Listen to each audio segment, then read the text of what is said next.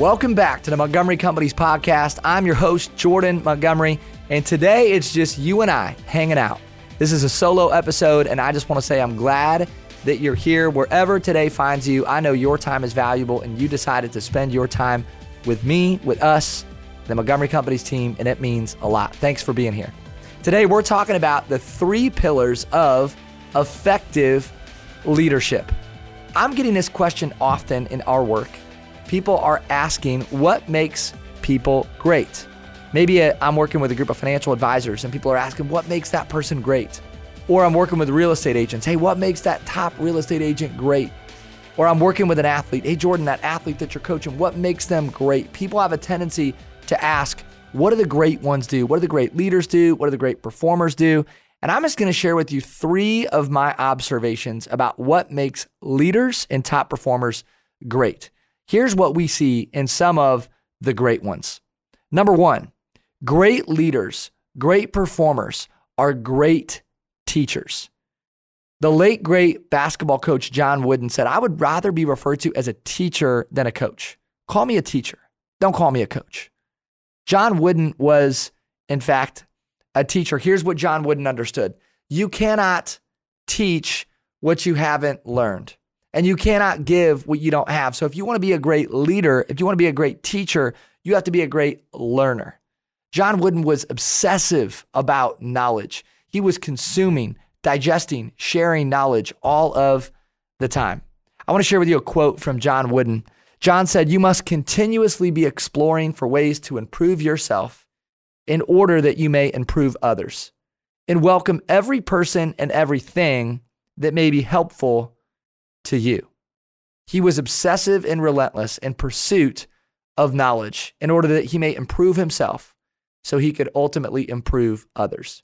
John Wooden talked about 2 types of knowledge: subject matter knowledge and general knowledge. John Wooden wanted to be able to teach the game of basketball at the highest level. He wanted to be a subject matter expert. He also wanted to have general knowledge, a general understanding of the way that the world works, of the way that people work. He wanted to develop as a leader. He was serious about personal development and leadership development. If you're attempting to grow in your leadership and your personal development, you're thinking about subject matter knowledge. Maybe you're a financial advisor, you're a real estate agent, maybe you're an athlete, a coach. You're really digging into your craft and you want to be better. You want to have more subject matter knowledge. Here's some questions that you could ask, and maybe ask these questions too to some people around you that you're leading or coaching. But here's some questions that I'd love just for you to respond to in your own time by yourself. Number 1 is, what tests, licenses, designations are you studying for? If you're a financial advisor, if you're a real estate agent, if you're a professional, what tests are you studying for? If you're a coach, what tests are you studying for? What offense are you studying? What strategy are you studying? What defense scheme or plan are you studying? Who is your coach?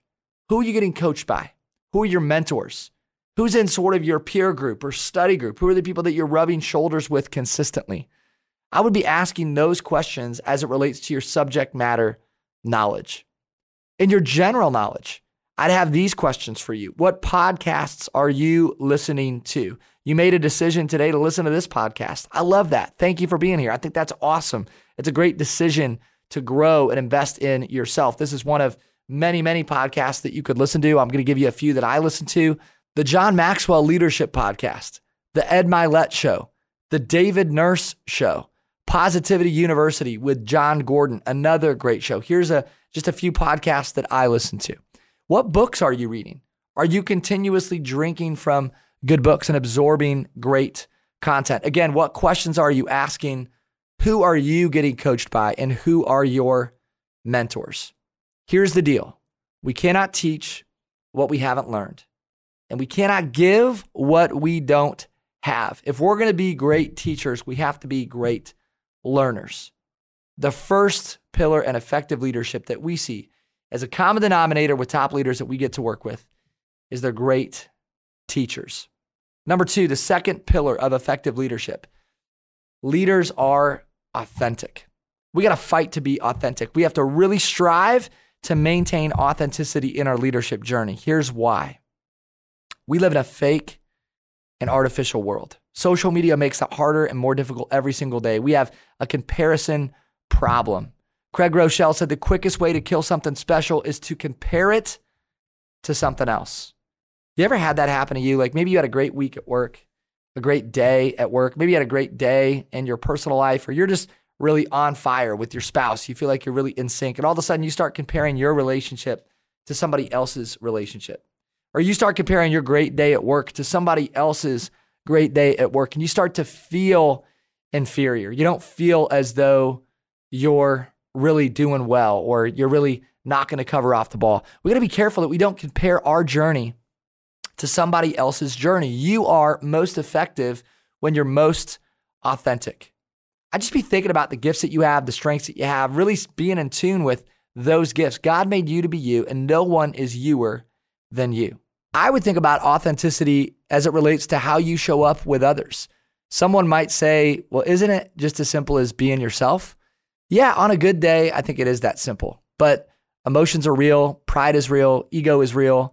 And the reality is, if we're going to show up as the best version of us, we have to fight to be ourselves. We have to fight against comparison. We also have to let people know that we're real humans. Here's what I do in my leadership journey. This has been helpful to me. I'm sure I took this from somebody else at some point in time, but I want to shine a spotlight on my weakness. I actually want to illuminate some of the things that I don't do well. I'll give you an example in our coaching business. If somebody reaches out and they want to know more about our coaching services, before I tell them what I do, I underscore what I don't do. Before I tell them who we are, I underscore who we aren't. Why would I do that? I do that because it's a trust and credibility multiplier. So if somebody reaches out to us and they say, hey, I'm looking to learn more about coaching. I would like to potentially work with your firm. Tell me about you.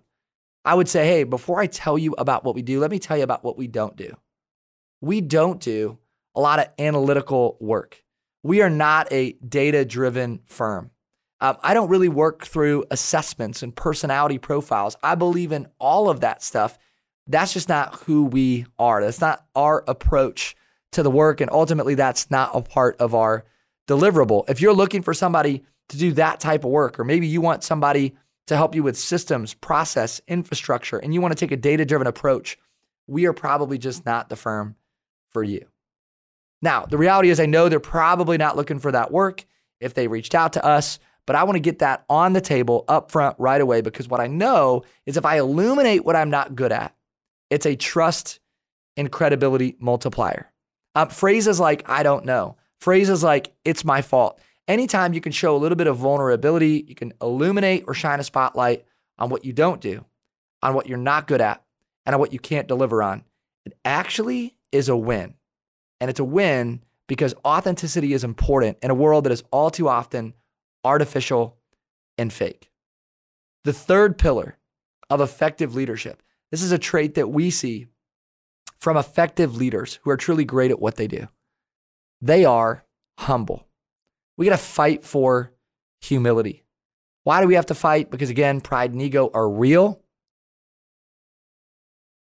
Why do we have to fight? Because as you grow in your influence, as you grow in your success, as you start to achieve more, you naturally have fewer people around you willing to share the truth. That's a sad reality about growth and leadership development, personal development. The more you grow, the fewer people you will have sharing the truth. Here's what we say in our work: truth trumps flattery. I don't really need another pat on the back at this stage of my leadership journey. It feels good. I really appreciate that. I love to be encouraged. I'm human. That feels good. I like that. Sometimes it's good for my pride and my ego, and gosh, we got to keep that in check. But what I really need is a kick in the butt. I need more people challenging me. I need more people calling me upward. And so here's a couple things I would offer. If you're wanting to grow in your humility, if you're really fighting to stay grounded, get around some people who are not impressed by you. My 11-year-old daughter, Audrey, is just not impressed by dad. She never has been. I don't think she ever will be. I think she loves her dad. I think she cares for her dad. She's never asked any questions about my work. If I try to tell her about an experience with a team or a player that we worked with, she just really has no interest. And I love that about Audrey. Sometimes it's irritating that she's not more interested in Dad's work. I get frustrated with that from time to time if I'm trying to share a story or talk about my day. But the reality is she loves me for me. And she's not interested in what I've done. She's not impressed by me. And she's in a great position to give me real feedback because I know that about our relationship. We need to be around more people who are not impressed by us. Professionally or vocationally, get around some people who are more experienced than you.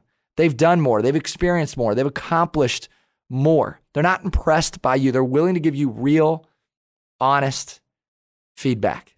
I think we all enjoy being kind of the top dog in a room, right? It feels good to be the most accomplished. I think if we're the most accomplished person in any space and any sphere for too long, we need to probably find a new space, a new sphere. And I want to be clear. I don't think you need to leave the sphere that you're in, but I think you need to find a new sphere that you can operate in where you can also be challenged to grow, improve, and evolve. Get around some people who are not impressed by you. And then finally, I just start asking for more feedback. When we're working with leaders, I love to ask this question: are you getting enough feedback? The average leader says no. The follow-up question: do you think feedback is important? They say yes. Isn't it interesting? Most people will say, I'm not getting enough feedback, but I think it's very important. What does it mean? It means that most of us need to be getting more feedback. Feedback is the breakfast of champions. Growth and development starts with self-awareness, and we have to be intentional about self-awareness. We don't become more self-aware on our own. It takes intentionality. It takes coaching. It takes tools. It takes a lot of work to grow in our awareness. We need feedback to stay humble. We need to be surrounded by people who are not impressed with us to stay humble. So as effective leaders, we're going to work on our ability to teach, to communicate, to deliver. Where does it start? It starts with learning. We cannot teach what we have not learned. We cannot give what we don't have. Who are you learning from? Who's your coach? Who's your mentor? What books are you reading? What podcasts do you listen to? And again, I want to thank you for tuning into this podcast today. Number 2, we're going to maintain authenticity. We want to keep it real in a world that is all too often fake and artificial.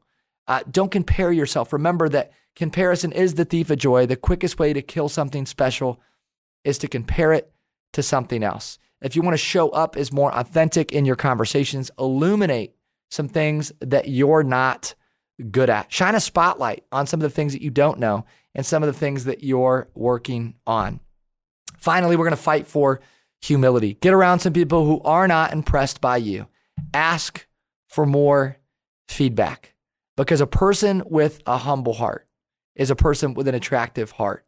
You will be the leader others love to follow as you grow in your humility, as you fight for authenticity, and as you work on becoming a great teacher.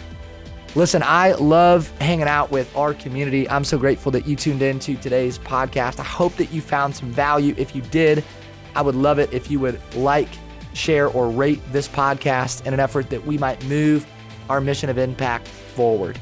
I want to thank our producers behind the scenes, John Choate, James Roth of Storyline Multimedia. They do so much work to help this podcast go, and we could not do this without them. Again, you're listening to the Montgomery Companies podcast. I'm your host, Jordan Montgomery, and I'm honored that you decided to spend some of your valuable time with me. Thanks, be well, God bless, and have an incredible day.